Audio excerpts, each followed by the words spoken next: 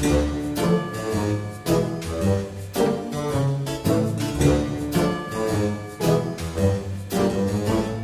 to Coast to Ghost. I'm Carly. And I'm Bea, and we're two friends that met each other working at Build-A-Bear a while ago, and now we tell spooky stories to keep each other entertained. Oh yeah, another week, another episode. Yeah, this is our second to last episode before the end of the season. Yeah, for the season. And then we'll start back up with some cool, quirky, new stuff. Probably not quirky, actually kind of spooky. I feel like you could argue that quirky could translate into spooky. Yeah, I feel like we're quirky. I take offense to that. No, I don't want to be quirky. Take that back. Gross. I just gave myself an ick. I know, you gave me an ick, and it's like a second-hand ickness. I hated it. So, I do have a question for you today. I'm not going to lie to you, I'm not going to miss coming up with questions for next season, because that is one of the things that we are switching up. But my friend Hunter, she sent me a TikTok, and it was, you know how people like splice them and they answer the question? Yeah. The question was, if you were to write a note and you're like kidnapped, what would you put in the note to tip off your rescuers that you were in danger? Hey, Gibby, happy 4th. Every fourth word. Here's our message. Every fourth word. Happy birthday, Gibby. The fact that you have that memorized is actually terrifying to me. That's not word for word, but if my rescuer was my sister and I sent that, she would 100% get it. She would know. 100%. If they're like, write it, you have to write a message to your sister but not tip them off that you're kidnapped, it would literally be, hey, Gibby, happy 4th. happy 4th. That episode was like fucking wild, man. It really was. Like, okay, this might be controversial, but I'm more of a Victorious girl. I like that show more than iCarly. But I will say, that episode, top notch, 10 out of 10. I think I would also maybe like, you know how sometimes when people are in trouble and they call the police but pretend it's like the pizza man? Yeah. Right? So if I had to call like one of my family or friends to come like rescue me and I had to pretend I was like ordering pizza, I think because I don't eat meat, a red flag for them would me being like, hey, I want a pepperoni pizza with extra sausage. Interesting. They'd be like, something's not right. Okay. Huh. What would you say? I haven't really thought about it. For once in my life, I haven't thought about it. I have 2 answers and you have none. I have like half an answer. I feel like I get like stuck on hyperfixations a lot. And I feel like if I brought up one of those hyperfixations and I was like, they're fucking trash. Like, I feel like then Molly, who's my sister, would probably be like, something's not right here. Something's not right. Okay. Yeah. But I don't have like any code words with my family or anything or any reason for them to Me neither. freak out. I mean, I'm being presumptuous, but no one's gonna kidnap me. Like, it's just... Stay tuned for first episode of next season where we cover the kidnapping of Bea. Yeah, I jinxed myself. I might get kidnapped now. I hope not. Oh my god, no, I'm scared. No, I'm gonna be fine. I'm fine. I look mean. I look scary. I'm neither of those things, but I can carry out that vibe. No one's gonna go for it. But yeah, no, I think I would just like be like, you know what? Fuck Marvel. Fuck that shit. Natasha Romanoff is ugly as fuck. Like, then that would tip them off. They'd be like, oh god, okay. If I had to send one to my family and it was like, Taylor Lautner is the ugliest man in the world, they'd be like, oh, something's up. That's who you picked? Yep, my love. Is that your pass? That's my no, probably. Nah, I don't know. He's just like my celebrity crush since childhood, since literal childhood. Dude, I found my Nintendo DS yesterday, And I've had it since I was in middle school. And there was literally stickers from J14 on the front of it. And one was Taylor Lautner. And the other one was like this pink sticker that said Boys for Life, but like it didn't spell Such out a confused little kid. I know. Who would have... I think it was the werewolf thing. Not the shark thing. It was the Shark Boy for me. Really? Shark Boy. Mm-hmm. See, I was more in a Lava Girl, which is confusing on why I would put the J14 stickers on the DS. That's a topic for maybe therapy. Yeah. I keep ghosting my therapist, so... Oh. We're doing great. Oh, that's...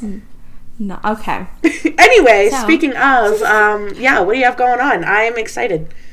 Okay, so I'm just going to jump right in to mine. So my story starts in Nassau County, New York on May 19th, 1992. I think you're going to know this because it's a pretty famous, very, very famous case. I feel like you put too much faith into me. Of the brain cells I have. This is, pretty famous. So after sending her 2 young children off to school, Mary Buttafuoco was at home in Long Island. No? Not yet. Oh, okay, maybe you don't know this because the last name would have given it away right away. Yeah, but I'm fucking dumb. But, every other story that I tell. Most of the... I might know, the story, but the name, probably not. So, while at home, she heard a knock at her door. Upon walking to the front door, she saw a young woman standing there. The young woman identified herself as 19-year-old Anne Marie. Mary had also noticed that Anne Marie was accompanied by a man sitting in a car right behind her. Anne Marie claimed that Mary's husband, Joey Buttafuoco, was having an affair with Anne Marie's 16-year-old sister. Nothing? I thought I had it. I thought I had it for 1 second when you said the car behind her, but I don't think I'm correct. I'm thinking of the, what is it called? There's a movie on Netflix about it called, Lost Girls, I think. It's a serial killer. No. Okay. No. So I'm way off base. Mary was obviously pretty confused with all this information, and Anne Marie then provided proof of the affair by showing Mary an advertisement t-shirt for Complete Auto Body, which was where Joey worked. Mary, still blindsided by this news, really didn't know how to react to all this information, so she replied to Anne Marie with something along the lines of, "Look, Anne Marie, I don't know what you want me to do about this. I was raised to be a good Catholic girl. Thanks for coming by." She then asked Anne Marie to leave. I'm Catholic. Get the fuck off my porch. What Mary didn't realize was after saying this, her world would completely turn upside down. She then turned her head to head back into the house and closed the door. And Anne Marie had shot Mary in the head. And she also, I believe, she hit her with the gun and then shot her. So the bullet lodged at the base of her brain, right above her spinal column, and ended up breaking her jaw and severed her carotid artery. Anne Marie then dropped the gun and t-shirt and made her way to the vehicle behind her and drove off with the man in the car. What? You know what I've never understood? This is a tangent. When a man cheats on his wife, why does the wife go after the mistress and not the man cheating? The man. I've never, there are countless cases like that. So, I've never understood, but, So, Mary's neighbors then heard the gunshots and called 911 immediately. Mary was brought to the hospital where she was operated on for several hours. It was actually, lasted all night long that she was being operated on. The doctors were not able to remove the bullet. However, they were able to save her life. She was left with some face paralysis, and she was also deaf in one ear, but she did survive. Let's go, Mary. When she regained consciousness, Mary was able to remember her attacker, which was 19-year-old Anne Marie. With Anne Marie leaving the t-shirt behind, Joey actually recognized it right away. He knew it belonged to a man, Elliot Fisher, who had a 17-year-old daughter named Amy Fisher. Now, maybe wondering or thinking, where all this came from. Who is Anne Marie? Who is Amy Fisher? How did all this fit together, right? Yeah. Kind of confusing. So Amy Fisher was born on August 21st, 1974 in Merrick, New York on Long Island to Elliot and Roseanne Fisher. In 1990, Amy was about 16 and a high school student at Kennedy High School. her father had taken her car into Complete Auto Body Shop, and this is where Amy and Elliot had actually met Joey Buttafuoco. Now back to May 1992. Once Joey recognized the t-shirt, he came completely clean to the police, stating that he had been having an affair with then 17-year-old Amy. At this time, Joey was about 36. And Amy was 17. Fantastic. Love that. Yeah. So he had recently ended their relationship, however, and he informed the police where they could find her. And on May 22nd, 1992, police pulled her over in her car just a short distance from her house. Now, speculation has come to place on the reason for the attack. Was it retaliation for Joey ending their relationship? And there was also speculation during the trial from Amy's attorney that Joey was the one who actually planned the attack and ordered Amy to shoot his wife, but there is no evidence to support this. But due to the publicity of this trial, Amy was given the nickname the Long Island Lolita. No, I know. You really don't know. I don't. I'm very familiar like Joey with Buttafuoco. It sounds. The last name sounds very familiar. And Lolita, I know, is another super controversial case, and a super controversial book, which makes me vomit every time I think about it. But yeah, no, never. Yeah, this is like super public. This case. Shit, no. So. She admitted after meeting Joey at the auto body shop that she would actually purposely damage her car just so she could visit him. Okay, that would piss me off more than anything. Like, listen, I am trying my fucking hardest to, like, live my life, and some fuckboy in a garage is like, I'm actually gonna bash your headlight just so I can see you again. It's really cute, actually. Right. Like, no, that's actually not cute. And it's like, yeah. So Amy was arrested and charged with attempted murder, and on September 23rd, 1992, accepted a plea bargain where she pleaded guilty to first-degree assault. She was sentenced to 5 to 15 years, but actually only spent 7. I'd be pissed if I was Mary. Yeah. So Joey also was charged with counts of statutory rape, sodomy, and endangering the welfare of a child because, again, she was 16, 17, and he was like 35, 36. That is so fucked up. Yeah. So he initially pleaded not guilty, but later changed his plea to guilty and admitted having sex with Amy when she was only 17, and he very much knew that she was 16, 17. He was sentenced to 6 months in jail, but only spent around 4.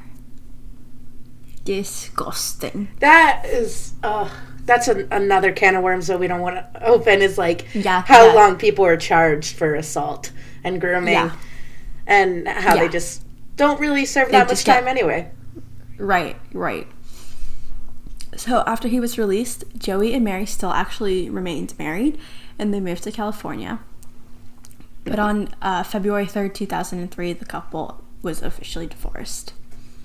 Since then, Mary had underwent plastic surgery in 2006 to help repair some of the injuries, which led to actual improvement in her hearing, although she was still paralyzed on one side and was still deaf in one ear, but her hearing somewhat did improve. She also successfully promoted awareness of facial paralysis when her son inspired her to write a book about her story. The book is called Getting Through My Thick Skull: Why I Stayed, What I Learned, and What Millions of People Involved with Sociopaths Need to Know. Everybody go buy that book immediately. Like, not only to support Mary, but it sounds like a really good read and something anybody could benefit from. And how she, came to be, to write this book is her son referred to Mary's ex-husband, Joey, also her son's father, as a sociopath. And Mary at first was like, I don't really know what that word means. And then looking up the word, she was like, that's my husband. I'm gonna, speak my story. Can you imagine? And so she eventually remarried in 2012 to Stu Tendler, but unfortunately in 2018 he passed away due to cancer. I hope they had, a really good marriage, though. Good time together. So the incident actually made Joey a small celebrity, and he appeared on a lot of mainstream and tabloid news headlines. He became the butt of the joke in a lot of Late Night with David Letterman sketches, as well as he was often parodied in various Saturday Night Live sketches. He also remarried in 2005 to Ivanka Frangelko, I think is how you pronounce her name. So not Anne-Marie. No, so Anne-Marie was actually, I guess I failed to say that, Anne-Marie was like a fake alias. Oh. So Anne-Marie was actually Amy Fisher. And Amy Fisher was the one who went to the door. Gotcha. My sister. I guess I really probably should. No, I think you mentioned that. So bad on my part. No, I think you did. It didn't click. I really don't think I did, so I'm just gonna apologize. So essentially, Amy Fisher went up. She was pretty butthurt that Joey ended their relationship, so she was like, "I'm gonna shoot his wife," and so she disguised herself. Not really disguised herself, because Mary had no idea who she was. So she was just like, "Hey, I'm Anne-Marie. My sister is having an affair with your husband." But she actually didn't have a sister. So she just said her name was Anne-Marie, but she was actually Amy Fisher saying all that stuff. It's actually really sad, because that's like exactly how a 17, 16-year-old girl would handle the situation. Yeah. So, damn. So, yeah, like when... So she dropped, like, when she dropped the t-shirt, and, like, as soon as Joey saw the t-shirt, he was like, I know exactly what happened, because he knew that Amy had the t-shirt. Damn.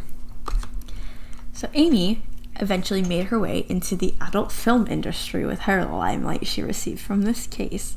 She's also written a couple books about her side of the story, and been the center of a variety of movies based on her, and been portrayed by actresses such as Drew Barrymore and Alyssa Milano.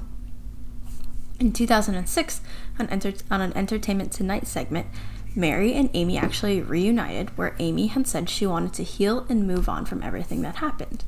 However, 2 years later, in 2008, she expressed no sympathy for Mary. Like, word for word, she was like, I have no sympathy for Mary. You shot her! Right. My God. Like, Mary was literally so, like, innocent in all of this. Then Amy and Joey reunited for a coin toss at the Lingerie Bowl. Mm-hmm. Which, if you don't know what it is, if you don't know what that is, it's literally just a bunch of women playing football in lingerie. Love that. Extremely sexist. Mm-hmm. And then in 2007, they were both spotted together, Joey and Amy, in an attempt to potentially start a reality TV show, which never happens. She was also on I believe, the 5th season of Celebrity Rehab. Yeah, I mean, that makes sense. That tracks. If there was anything, I wouldn't see her in Survivor. Like, no. Mary, maybe. Mary probably could. She a badass. She a badass. A bullet to the head. She did absolutely nothing. And this is actually so disgusting to me that, like, people turn this into a joke, it sounds like. I just noticed this, but I'm just going to throw this out that B is literally wearing a Ted Bundy shirt. I am. You psychopath. Listen, it says Stranger Danger on the bottom of it. Stop romanticizing. I promise you I'm not romanticizing him. I've never worn this shirt out in public because I'm not that terrible. I'm in pajamas. But hey, you wear that to bed, you just like are like Ted Bundy. I have a picture under my pillow that I kiss every night of Ted Bundy, of Zac Efron as Ted Bundy. No, I went to a crime museum called Alcatraz, and it was just the shirt that was given out when you went through it. So I didn't want to get rid of it. It's a shirt. Mm-hmm. I have emotional attachments to shirts, dude. Like, I don't know why, and I get them everywhere, but yeah, I am wearing a Ted Bundy shirt. Cute. Well, that is the story of the Long Island Lolita and the Buttafugos. I hate that. I hated that. I loved your storytelling, don't get me wrong. It was terrible this time. Sorry, I'm a little rusty, you guys. I took a couple weeks off. No, it was great. You did a great job, but, like, fuck them. Like, yeah. I hate them, actually. So. Yeah, I hate everybody but Mary. And, like, her kids. Her kids are pretty cool. Her kids are pretty chill. Their dad's, he's a psychopath. He is a psychopath, and he's an asshole. Mm-hmm.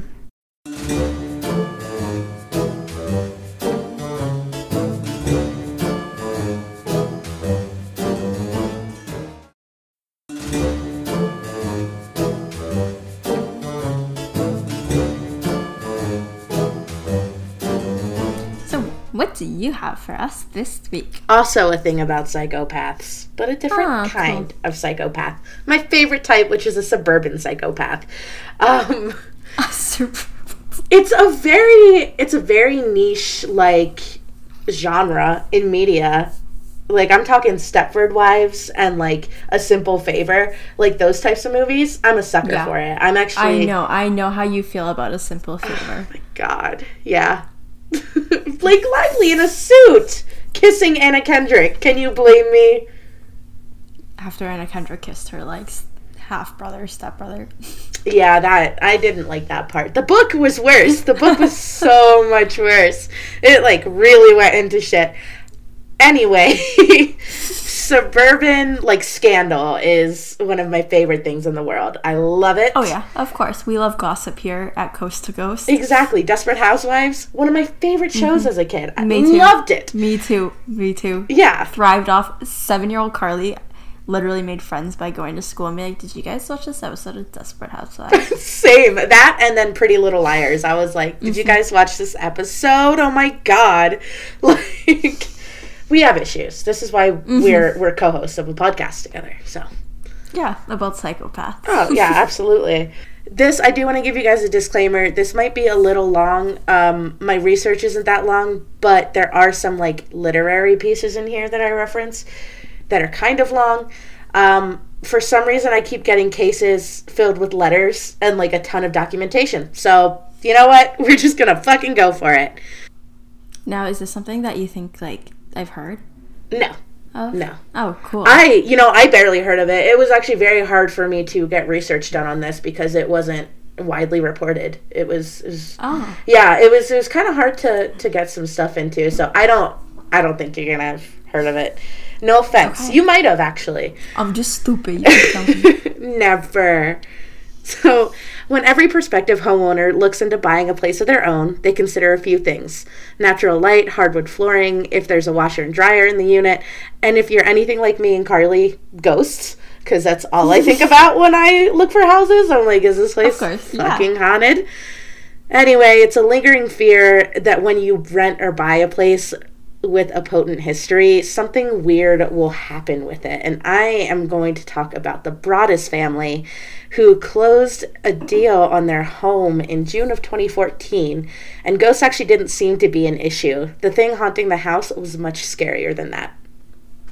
Interesting. Yeah. This is like your most recent story that you've ever told on this podcast. I know. Yeah, this is I'm a so current surprised. year. Yeah, I am too. Yeah. I started research on something else in the 1900s, and then I was like, you know what? No. I just did this instead.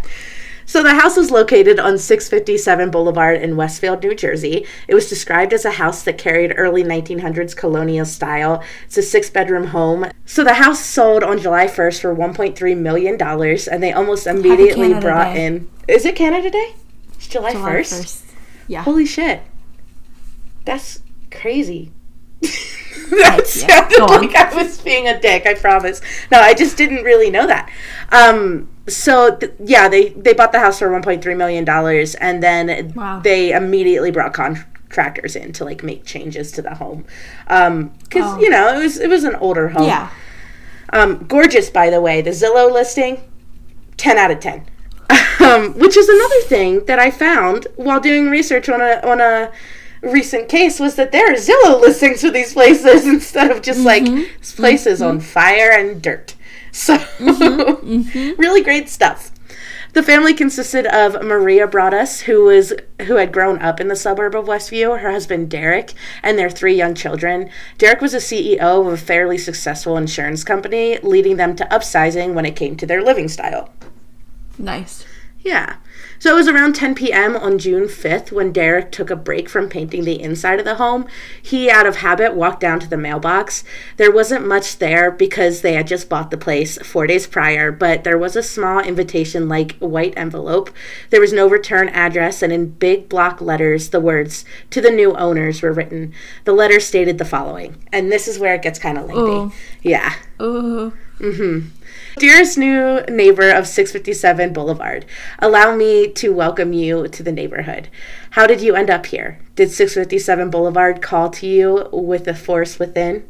657 Boulevard has been the subject of my family for decades now, and as it approaches its 110th birthday, I have been put in charge of watching and waiting for its second coming.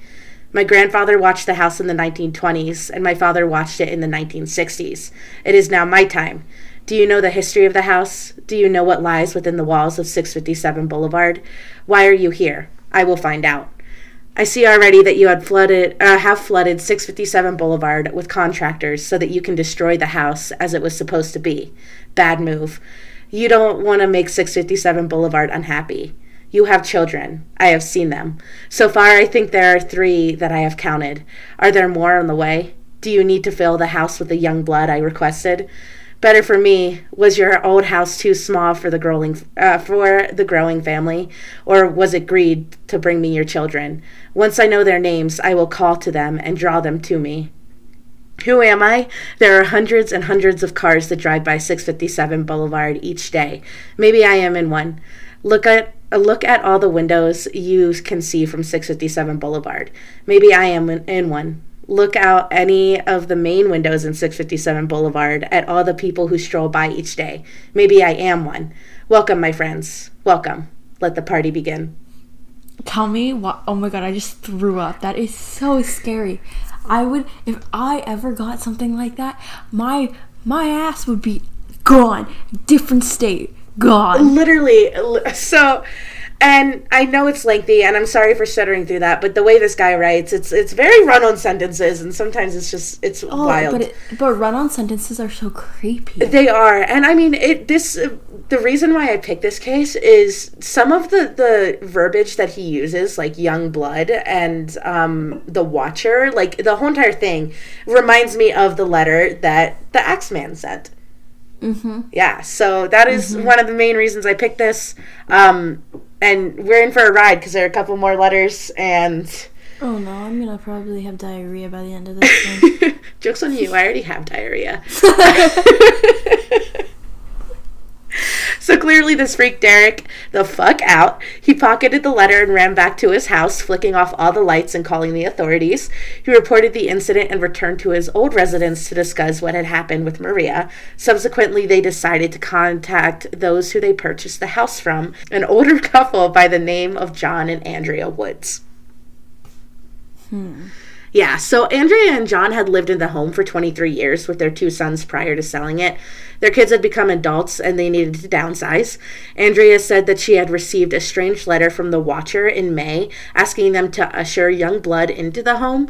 Since she had never gotten one of these before, she played it off as a prank, but upon hearing a second letter had been sent, she and Maria went to law enforcement together to report the incident.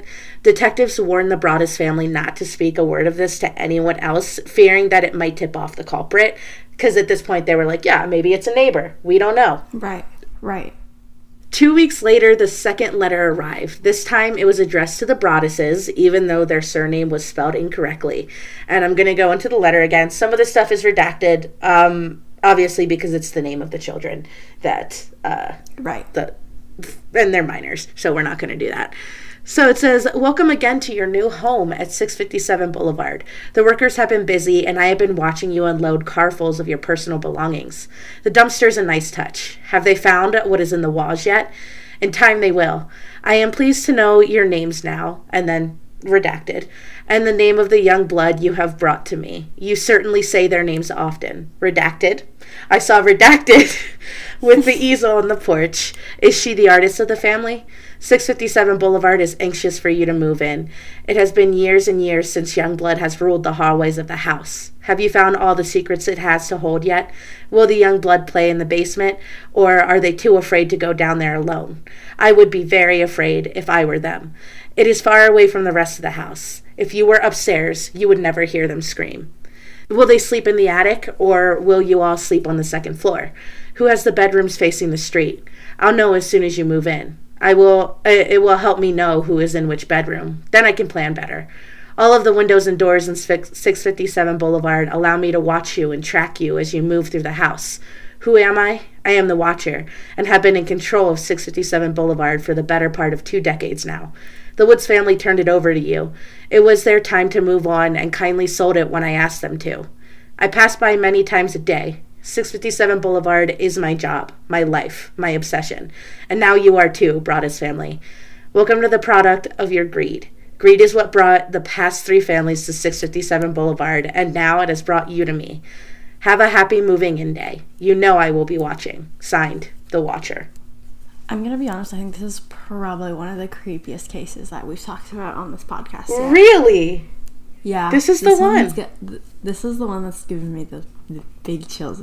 Whoever's writing this is a psychopath. Yeah. So I totally get it. I mean, knowing what I know now, I'm not as spooked, but I can...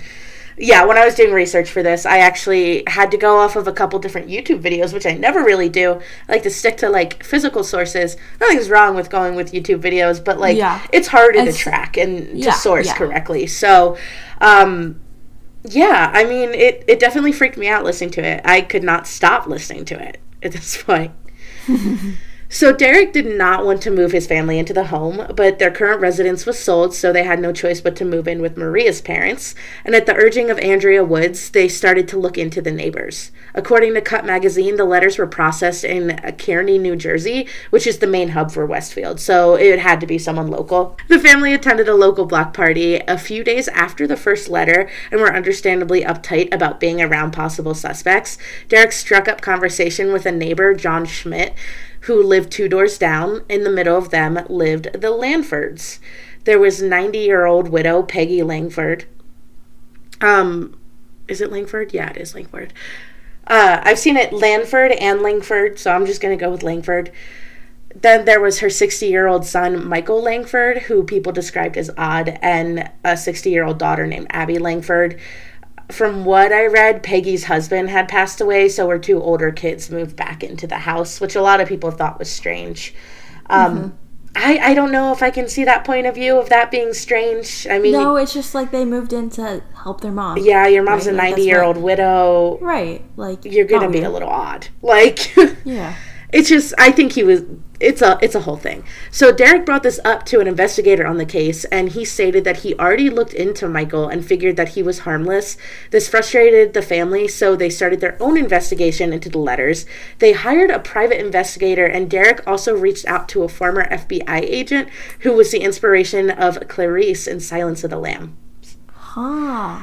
Yeah, which I think is a bit of overkill, and I think he's wasting these people's time. Yeah. Because, I mean, the FBI just did say, I don't think this person's going to make a move. I just think they're fronting right now. Like, you know. So they actually did end up doing a DNA test on the letter because someone had licked it shut. And that ruled out Michael completely because whoever had licked the letters was actually a woman. Yeah. So this led Derek to immediately think, oh, if it's not Michael Langford, it's Abby Langford. Right. But he had someone tail her and pick up a water bottle from that she had drank from, and they tested the DNA, and that also was not a match. So they didn't really have any evidence against the Langfords saying that this had anything to do with them. It was just the fact that Michael Langford was a 60-year-old that had full view. It was kind of weird, yeah. Yeah, it was kind of odd. He had full view of everything. So, the investigation ended up stalling, and another letter was sent. You ready for this one? No. This one said, "Where have you gone to? 657 Boulevard is missing you. Are you one of those Hoboken transplants who are ruining Westfield? The house is crying from all the pain that it is going through. You have changed it and made it so fancy. You are stealing its history. It cries for the past and what used to be in the time when I roamed its halls. The 1960s were a good time for 657 Boulevard when I ran from room to room, imagining the life with rich occupants here. The house was full of life and young blood. Then it got old, and so did my father, but he kept watching until the day he died. And now I watch and wait for the day when the young blood will be mine again. 657 Boulevard is turning on me. It is coming after me. I don't understand why. What spell did you cast on it? It used to be my friend, and now it is my enemy. I am in charge of 657 Boulevard. It is not in charge of me. I will fend off its bad things and wait for it to become good again. It will not punish me. I will rise again. I will be patient and wait for this to pass and for you to bring the young blood back to me. 657 Boulevard needs young blood. It needs you. Come back. Let the young blood play again like I once did. Let the young blood sleep in 657 Boulevard. Stop changing it and let it alone. Signed, The Watcher. Ew. Yeah, I hate the mention of young blood. It's fucking disgusting. Yeah, the notes are just really, really creepy. They're really creepy. Like... Yeah. I don't understand. I mean, I'm not going to lie to you, the entire time I was reading this and I was thinking The Watcher, the only thing in my brain was, oh my god, Buffy the Vampire Slayer, The Watcher. But, like, that clearly is not this man. But, like, I still imagine him with a British accent and, like, kind of charming. But he's not. Yeah. It's also, might be a woman. You don't know. So, Maria was suffering from PTSD, and Derek had fully involved himself into matters to the point of obsession.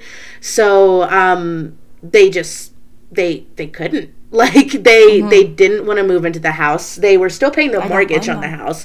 Yeah, it's wild. So they actually abandoned it. And they still, I mean, the mortgage, from as far as I know, is still in their name. But they moved to a new house in Westview, and they started to suffer from a lot of, I guess, like, suburban turmoil is the best phrase for it, because people were turning on them, because Westview is known as, like, this gorgeous town. Like, it's idyllic. Like, people love it there, and they're essentially saying, you're making sure that this doesn't feel safe. Like, what the fuck? Yeah. So they are getting a lot of scrutiny at this point. And then the letters, like, stopped completely for a while. And Derek would, like... And they were just being delivered to the house. Yeah, so they were just being delivered to the house. And they weren't being hand-delivered either, which we'll see kind of something different for future letters. But there are, like, a few theories, and I will say that I am biased towards this because apparently I believe the worst in people. But a lot of people go back and forth between this being legit or this just being a scam, like a complete scam.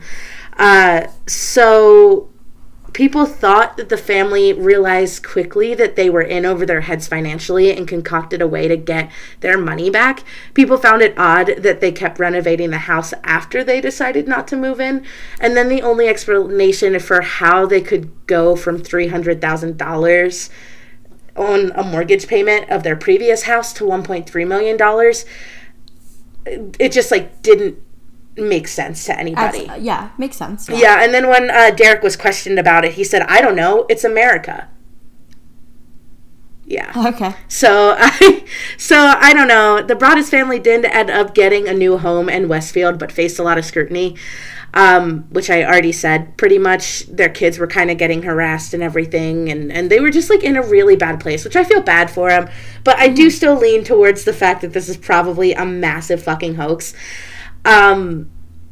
So they couldn't end up selling the place because no one wanted to buy it.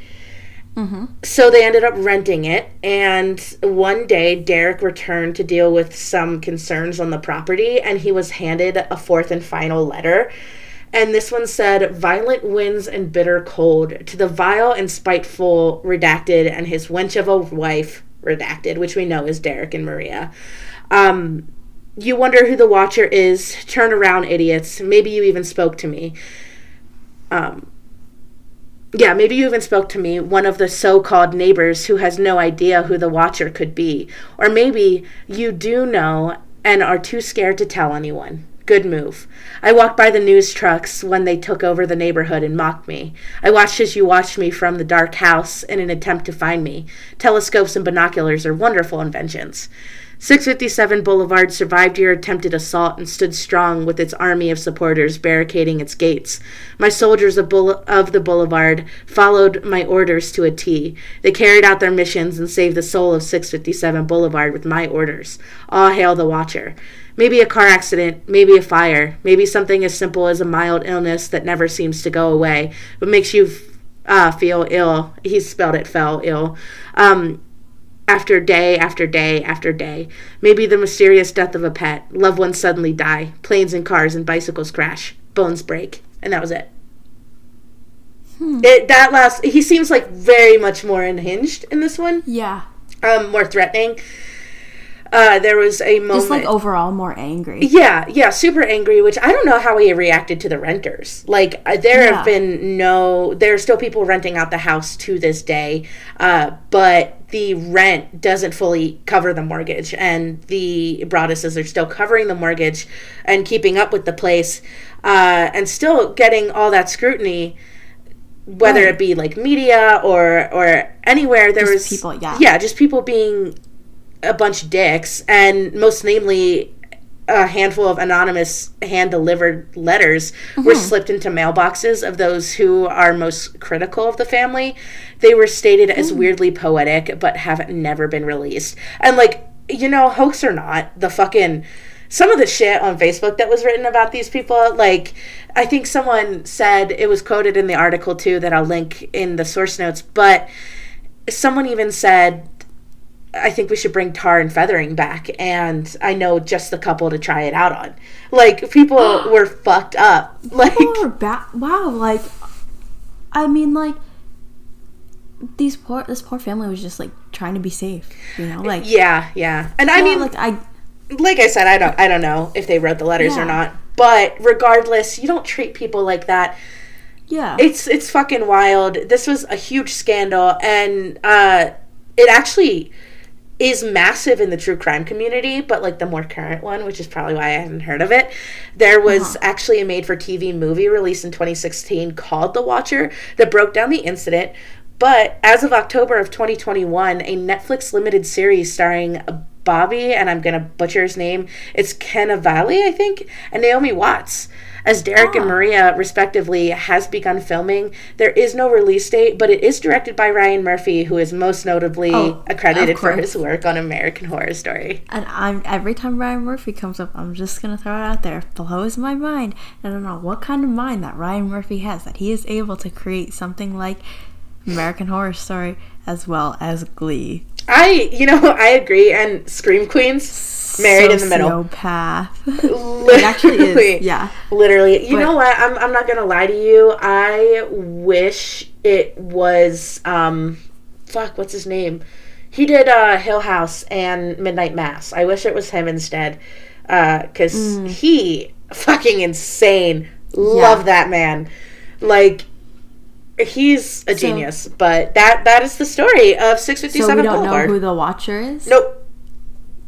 But letters have stopped. There's not been any other word on it. Like I said, a lot of people are sticking with the thing that it's just a hoax, and there was no Watcher, and they just wanted some money out of the whole entire thing. Very Amityville. I don't believe that. You don't? No, I genuinely think that somebody was sending them letters to scare them. I could see either way. I don't think that it was them. I'm sticking to that. I don't know if this said person would really harm them in any way, but I don't believe it was them. There are, like, good arguments for either side. The one where, like, if he was really in so much money trouble, how could he afford to hire a private investigator and an FBI agent? Right. That's one of them. But, like, yeah, the letters are just fucking weird, and I don't know if it was just, like, an elaborate prank, but I don't know. I did forget to mention that Maria was also DNA tested against the letter, since it was known to be a female, and it was also not a match. So, did they DNA test the previous owners? There was something in there about a lawsuit against them, but they didn't really go fully into it. I think blame did shift to the Woodses a little bit, but it was also something that wasn't proved. Yeah. Interesting. Yeah, so that is the last we've heard about it. Maybe we'll hear more about it in the future. Yeah, I mean, we definitely will once Ryan Murphy gets on his shit. That's true. That's true, Ryan. That's true. But, yeah, thank you guys for listening this week. We'll be back with the last episode of the season next week. If there's any stories you'd like to hear for our last episode, or if there's any stories you'd like to hear for the next season of Coast to Ghost, feel free to either email us at coasttoghostsubmissions@gmail.com, or feel free to follow us and DM us on our Instagram, C2G Pod. Yeah, I don't think I have anything else to add. You didn't do the weird finger gun things this time. But thank you guys for listening, and we'll see you next week. I gotta go write a letter.